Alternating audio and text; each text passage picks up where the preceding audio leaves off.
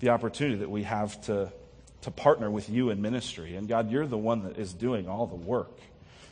And you're the one that we trust and we look to. And so, God, we pray that you would work in a powerful way. I pray that this would be an incredible last half of the year as it relates to us stepping up and into the game of serving and investing in each other and of giving sacrificially and joyfully. So, God, we ask that you would bless that, and we thank you. In Jesus' name, amen. All right. Go ahead and grab your Bibles and stand with me. We're going to take a look at today's scripture passage. We're going to be in John chapter 1.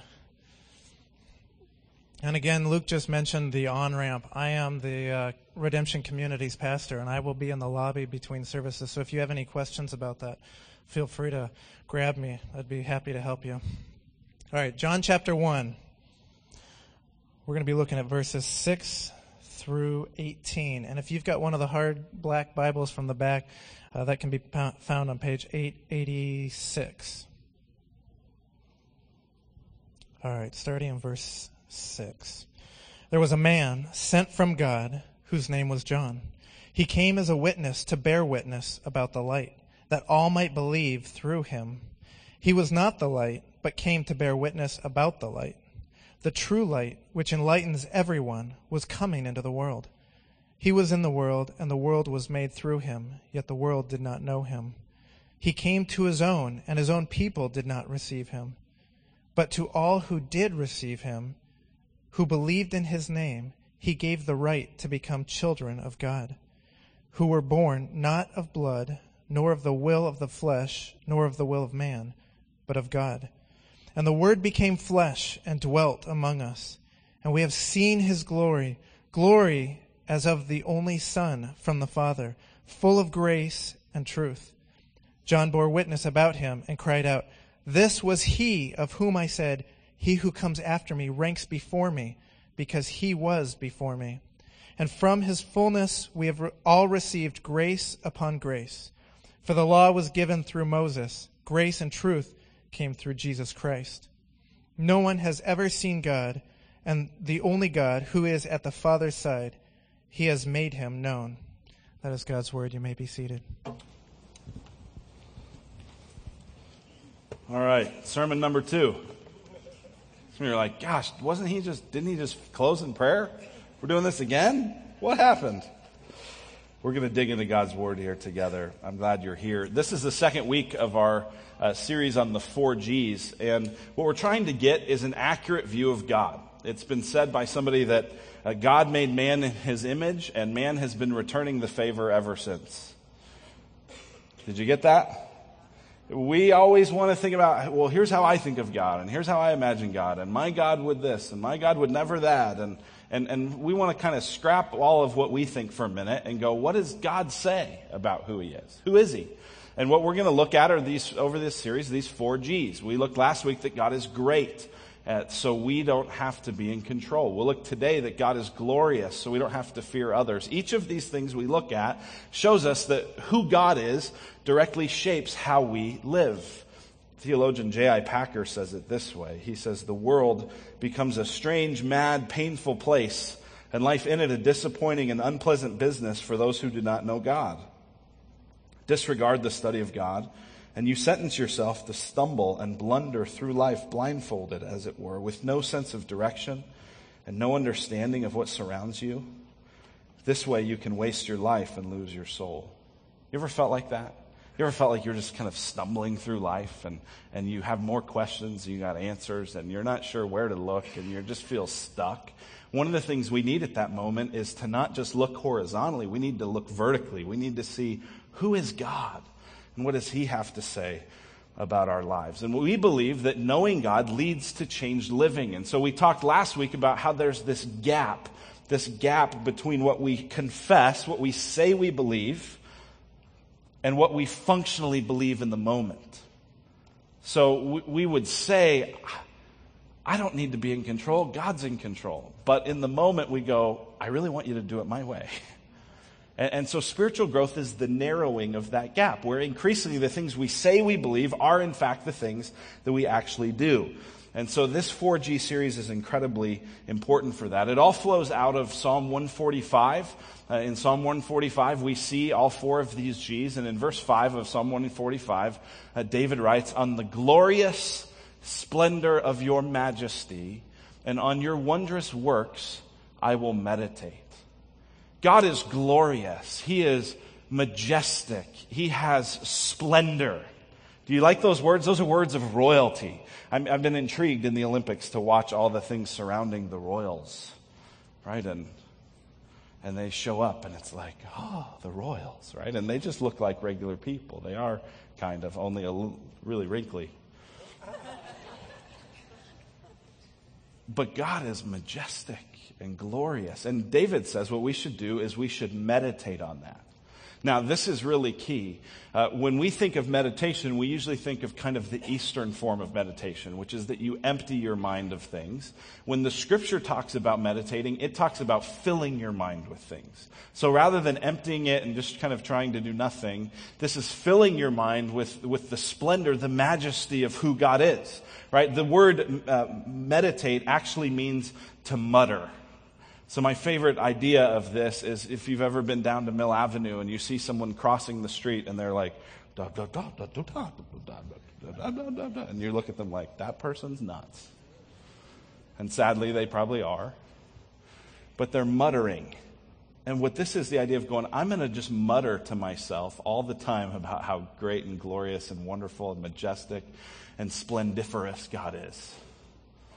I'm just going to talk about that. It's the idea of I'm going to put a giant gobstopper in my cheek and just let it sort of dissolve through my life all the time. I'm going to meditate on God. I'm going to think about God. So that's what we're going to do today. We're going to spend some time meditating on the glorious majesty of God. And that's important because seeing God's glory helps us overcome fear. We talked a few weeks ago when we were studying Daniel about how we don't have to be afraid because God's in control. But what we want to look at today is that seeing God's glory, seeing God's majesty, yes, it frees us from fear, but specifically it frees us from fearing people, from fearing others. God is glorious, so I don't need to fear others. That's the main idea. That's the big point today. If God's big, if God's wonderful, if God is majestic, you don't need to worry about what everyone thinks about you. Here's what we're going to look at today. I've got three main points under this. Number one is the fear of man. Number two is the man to fear. Number three is the freedom of fearing God. The fear of man, the man to fear, the freedom of fearing God. First, the fear of man. Fear of man would be defined as craving the acceptance and approval of other people. It's replacing God with people. This is a biblical way to talk about what we often talk about in other settings, which would be people-pleasing, peer pressure, codependency, insecurity, right? If you've ever been in counseling or been in therapy, perhaps you've heard these sort of words. The biblical way to talk about it is the fear of man.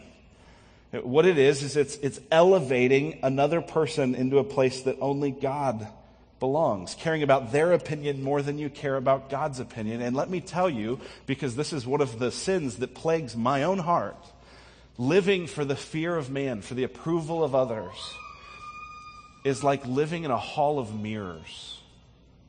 Ever seen a hall of mirrors, maybe in a movie or maybe at a carnival or something like that? These are the place where you go in and there's all the different mirrors, and in one you're really tall and skinny, and the other one you're like a foot tall and fat, and one makes your head huge, and right, living to impress, to get approval from other people. It's like living in that, right? Because to one person I'm this, and to another person I'm that, and who do I decide who to live for? And so we want to go, what does God say? Who does God say we are? The fear of others, the fear of man, plagues us. We're marked by it. Now, you may instantly be thinking, well, gosh, I wish I had brought so-and-so here today to hear this. Let me ask some diagnostic questions, right? If you go to the doctor, you want the doctor to ask some questions. So we're going to do some soul care today, some soul diagnostics. And so I've got some diagnostic questions, and we might find out, just perhaps it's possible, that maybe this sermon isn't just for someone else that you should have brought, but maybe it's for you. So here's the first diagnostic question. Are you easily influenced? This would be just kind of basic peer pressure. I don't know about you, but there's certain people, it seems like especially my sister-in-law and her husband, who my wife and I really like, every time they come to town and they leave, we start using whatever new phrase they've started using. Right? And we just find ourselves easily influenced by that. And that may or may not be a really awful thing, but if you look at yourself and go, you know what? I am kind of a chameleon. I just change colors depending on who's around me. And I use that kind of wording and that kind of clothes and that kind of... Are you easily influenced? Here's another question. Are you afraid of being exposed as an imposter? Are you afraid of being exposed? I heard of this. This was actually a very cruel joke that somebody played. That somebody was thinking, you know what? Everybody's got a secret. That they're afraid of being exposed. And they thought that it would be really funny to go up to this person at their job and say, by the way, I know what you did. And then just walk away. Can you imagine that? And so this guy goes up to this young gal who's the receptionist, says, by the way, I know what you did, and leaves.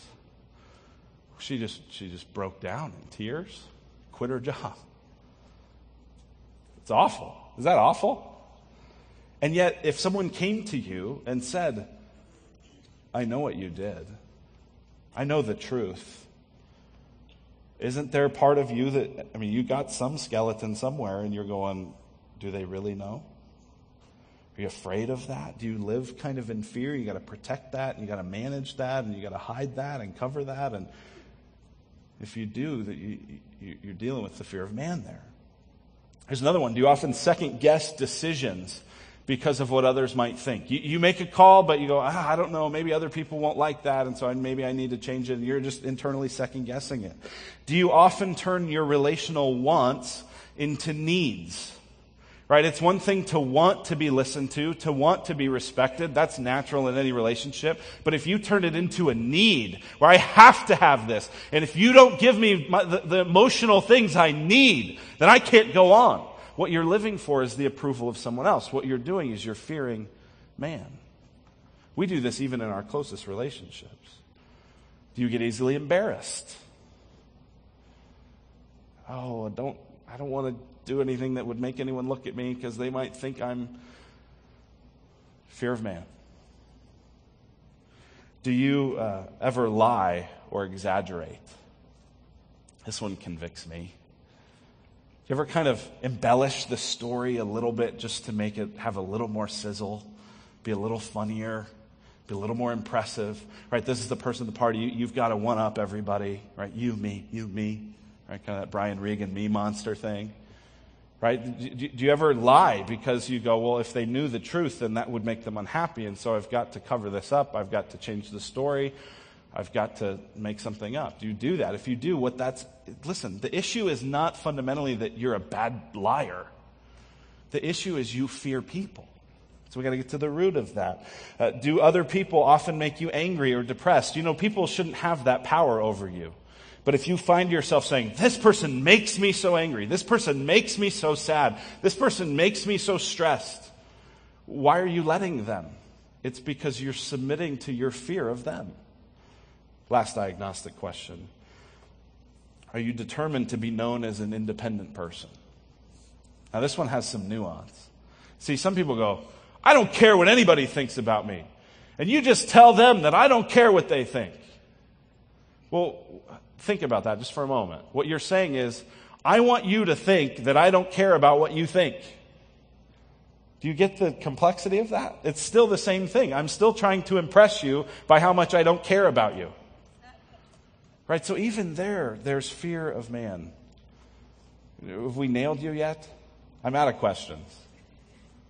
We're there, aren't we? Don't you deal with that? I do. What's our hope? How are we going to overcome that kind of fear of man? And listen, it's worse today because of social media. It's worse because of Facebook and because of Twitter and because of Instagram and because of YouTube and all these things, because you feel like I've got to create this persona online. I got to have this identity. I got to be known this way. And all my life has to be lived in front of people. I know a number of women who don't use Facebook or Pinterest because they did for a while, and all of a sudden they got so concerned about how awful they were as a mom or as a wife or as a person, because they would see these people post all these wonderful things, and oh my gosh, they made the hot dogs look like bunny rabbits, and I can only make them look like hot dogs, and I must be a terrible mom, right? And you all know that, right? We all see that. And I'm not sure that what we all post out there is the real us, right? It might be the avatar we use. It might be the image we want to portray. But all that just heightens it. It just turns it up a notch. You feel like everyone's watching, and part of that is because you let everyone watch. So what's the answer? Well, the world would say this. The answer from the world would be, you know what? You need to not care about what other people think. You just need more self-esteem. You need to think better about yourself. Don't worry about what they think. Think about what you think. But that only compounds the problem. Because what that does is that then makes you dependent on whatever boosts or lowers your self-esteem. Whoever compliments you or degrades you. It just makes it worse. Self-esteem is not the answer. What we need is God-esteem. We don't need to think higher of ourselves. We need to have more God-esteem. What does God think? Who is God? What does He say about me? Proverbs say this: the fear of man lays a snare, but whoever trusts in the Lord is safe. We've got to trust in the Lord. We need God-esteem. We need to trust Him. So that's the fear of man. There's a man instead, though, that we should fear. Number 2, the man to fear. We need to fear the Lord. And fear of the Lord would be defined like this: reverent submission that leads to obedience. Right? You will often hear people talk about the fear of the Lord. The Proverbs say the fear of the Lord is the beginning of wisdom. And what that means is not primarily that when God shows up, you should be like terrified, though that will happen if God shows up in your life. If you read Scripture, every time God shows up, like you eat carpet. You're on your face. But what this is talking about is a life. The fear of the Lord is the beginning of wisdom. A life of reverence, of submission, of I'm going to honor Him. I'm going to live for Him. Think about this. The fear of man is caring about and living for the expectations of people. The fear of the Lord is caring about and living for, submitting to the expectations of God, obedience. It's also called worship and trust and relying on the Lord and hoping in the Lord. That's the antidote to this. Where does the fear of the Lord come from? Well, it comes from seeing glory. Glory. The idea of glory in the Scripture is the idea, it carries a couple ideas. One is the idea of light and of brightness and like the splendor of majesty, like we talked about in Psalm 145. The other part of glory is the idea of weight. Something that's significant, something that's substantial. C.S. Lewis wrote a book called The Weight of Glory. And the reality is, what we will live for, what we will fear, is whatever we think has more weight. Whatever we think is more significant, substantial, and wonderful. That's what we'll live for. And so this is fundamentally about a battle for glory. Will we give glory to people whose thoughts of us change and who we don't really even care about that much? Or will we give weight and glory and substance to God? That's what this is about. And so that takes us to John chapter 1. Long way to get to John chapter 1, but hopefully you're still there. John chapter 1, the Apostle John is introducing the King of Kings, the Lord of Lords, Jesus Christ. And he does it in chapter 1. He does it a bit cryptically, a bit poetically, if you will. And he makes sure that we know in chapter 1, verse 1, that Jesus Christ is the eternal Word of God. He has been with God from the beginning. He is fully God, and He is the creator of all things. And He has come into the world. He has incarnated. He has put on flesh. That's why we celebrate Christmas. Pick it up in verse 9. He's the true light. So you think about glory. Jesus is the true light. He's the source of light, of glory. He The true light, which enlightens everyone, was coming into the world. He was in the world, and the world was made through him. Remember last week we looked at Isaiah 40, that God had spoken everything into existence. That was Jesus that did that. Yet the world did not know him. He came to his own, and his own people did not receive him. But to all who did receive him, who believed in his name, he gave the right to become children of God, who were born not of blood, nor of the will of the flesh, nor of the will of man, but of God. And here's the key verse for us today, verse 14. And the Word became flesh. God put on flesh. God put on meat. This is God con carne, incarnation. God with meat, God with flesh. God, the second person of the Trinity, the eternal Son of God, puts on a body, it says in verse 14, and dwelt among us. And that word dwelt is the idea of a tabernacle. The tabernacle was where the Jews would carry throughout the wilderness in their journey, and it's where the presence of God would dwell. It was a tent. The eternal Son of God took on a body and tabernacled among us, and we have seen his glory. We have seen his glory, John announces. We've seen his glory. And the question is, well, what did he see? What is John talking about? What is John referring to? Is he talking about that birth? Is he talking about his life? Is he talking about his death? Is he talking about the moment when John and Peter and James were up on a mountain and Jesus was transfigured in all of his glory? What is it that John is referring to? He says, we have seen his glory. Glory as of the only Son from the Father. We've seen the glory, the kind of glory that could only come from the only Son of God. We get that idea in verse 18. Look down at verse 18. No one has ever seen God, the only God who is at the Father's side. He has made him known. Jesus has made God known. So when we look at Jesus, we see God. We want to see glory, we got to look at Jesus. Back to verse 14. We've seen his glory. Glory as of the only Son from the Father, full of grace and truth. So what did John see?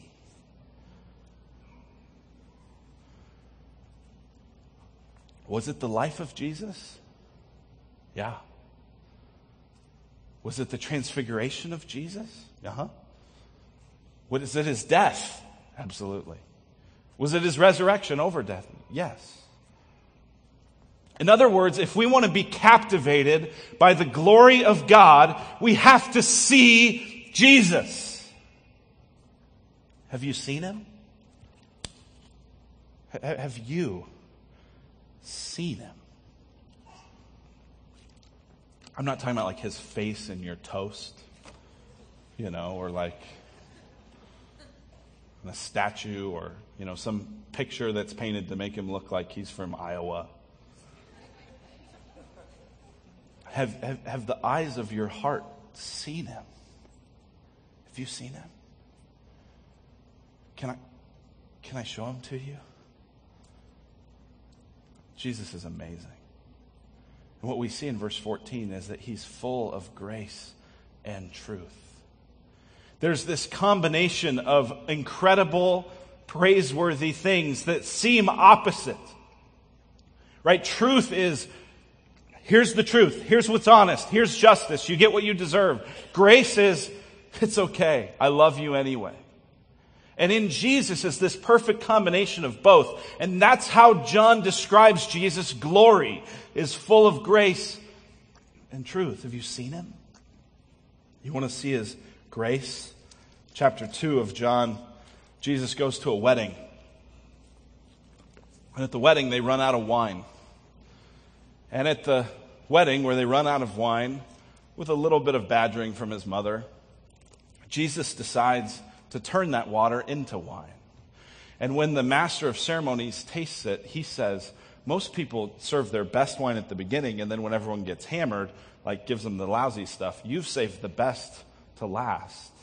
The glory of Jesus is the grace that would turn water into wine just to make the party better.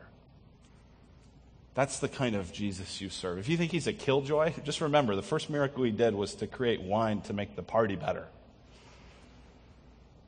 But then you see his truth. Right after that, it says in chapter 2, verse 13, that the Passover was there, and Jesus went to the temple, and what he saw in the temple was all these poor people being treated unjustly. They would bring their animal, and the priests and the people would say, "Oh, well, that's not really good enough to sacrifice. You got to buy one of our pre-approved things." And it says that Jesus got so mad that it says he sat down and he made a whip of cords. Now think about this. This is not like Jesus just went Superman and went, "Whip of cords," ta-da! And it just appeared in his hand. He made it. He sat down with leather straps and he tied it. And you can just imagine the anger as he's thinking about these people being treated unjustly. Full of grace. Full of truth.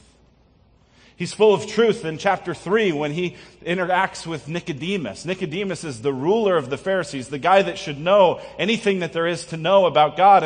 And yet Jesus says, "Hey, you need to be born again." And he goes, "I don't know what you mean." And he goes, "How do you not know? Aren't you the teacher of Israel?" Right? He's bold. He confronts him. But then you see grace in chapter 4. When he encounters this woman at the well, the woman who's had 5 husbands, and the man she's living with now is not her husband, and a Jewish man should never talk to a woman, let alone a woman like that. And Jesus tenderly interacts with her and says, "If you knew who I was, if you knew who I were, you would say, 'Give me water to drink.'" And he changes her life. The same Jesus in chapter 5 of John encounters a man who's been sitting in a pool that they thought once it got stirred up, you could get healed. And he's sitting there, and he's been there for years and years and years. And Jesus tenderly comes to him and says, "Do you want to get healed?" And the man says, "I'd love to, but no one can take me into the magic waters." And Jesus says, "You don't need magic waters. Be healed." And the man stands up and starts splashing around. But he's also full of truth. In John chapter 8, he's encountering the Pharisees, the most religious people, the people who thought they had their whole act together. And you want to encounter truth? You want to know what Jesus says to them in chapter 8, verse 44? "You are of your father, the devil." Okay, when Jesus calls you the son of the devil, ouch. Right? So he's tender, and yet he's truthful. And ultimately what we see is this truth and grace on the cross. That's what we see. We see that he is so serious about sin. He is so just. He is so concerned that truth happen. That someone has to pay for the sins of people. Yet he's so gracious that even though he is innocent of it, he goes there. Have you seen him? See, when we see Jesus as he is, we realize he's the one that has the weight. He's the one that has the glory. I don't care. I don't need to worry what other people think. Just imagine this. Imagine think right now of somebody, and all of us can do this, somebody that you like to impress. If they criticized you, it would hurt. And you have a tendency potentially to compromise, to do something, whatever it takes to get them to like you. You can think of that person? You got them in your mind's eye? All right, now stand them next to Jesus. Whose opinion matters now? Jesus. So the big question is, well, then what is Jesus' opinion of me? Right? Because that sounds like a threat. Like, honestly, Jesus is great and he does all these great things, but he's also, he might know that I'm of my father, the devil, too. He might call me on the carpet of that. What does Jesus think about me? Well, this is where we have the freedom of fearing God. If you will trust him, if you will fear him on a moment-by-moment basis, if you will even today trust in him in a fresh way, you have the confidence that he thinks of you as his child. Look back to John chapter 1, verse 12.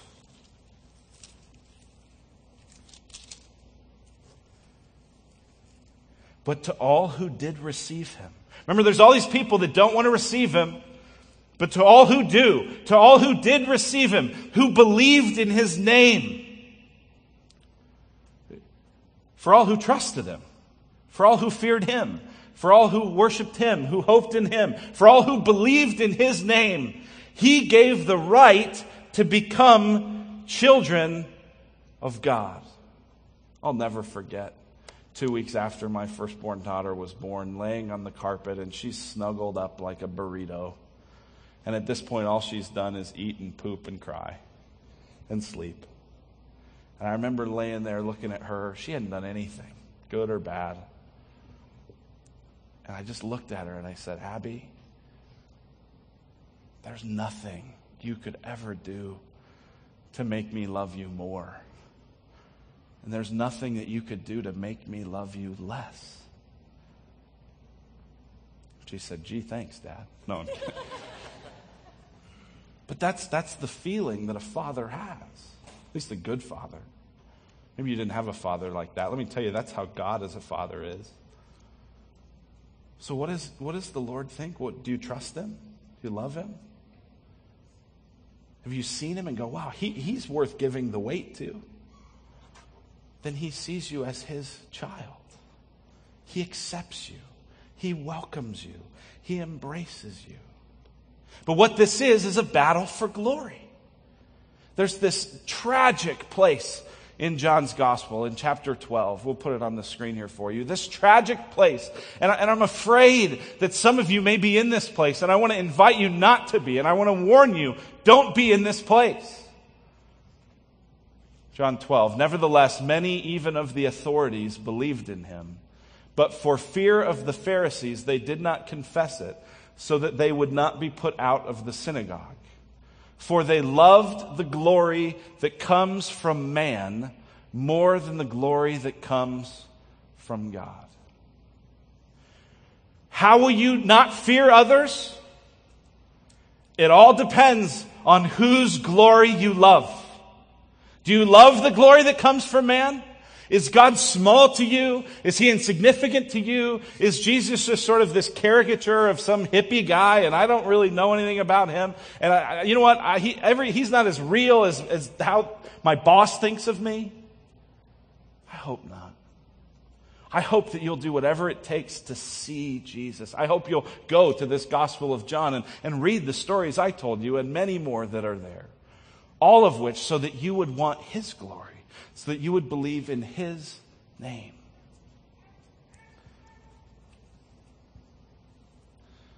We need to see his glory. We need to see who he is. And we need to see our blind spots. And so let me just finish with this idea. This is also why, this is especially important on this on-ramp kickoff today. This is why we need community.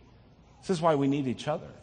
Because I wake up every day and I kind of care more about other people's glory than about Jesus.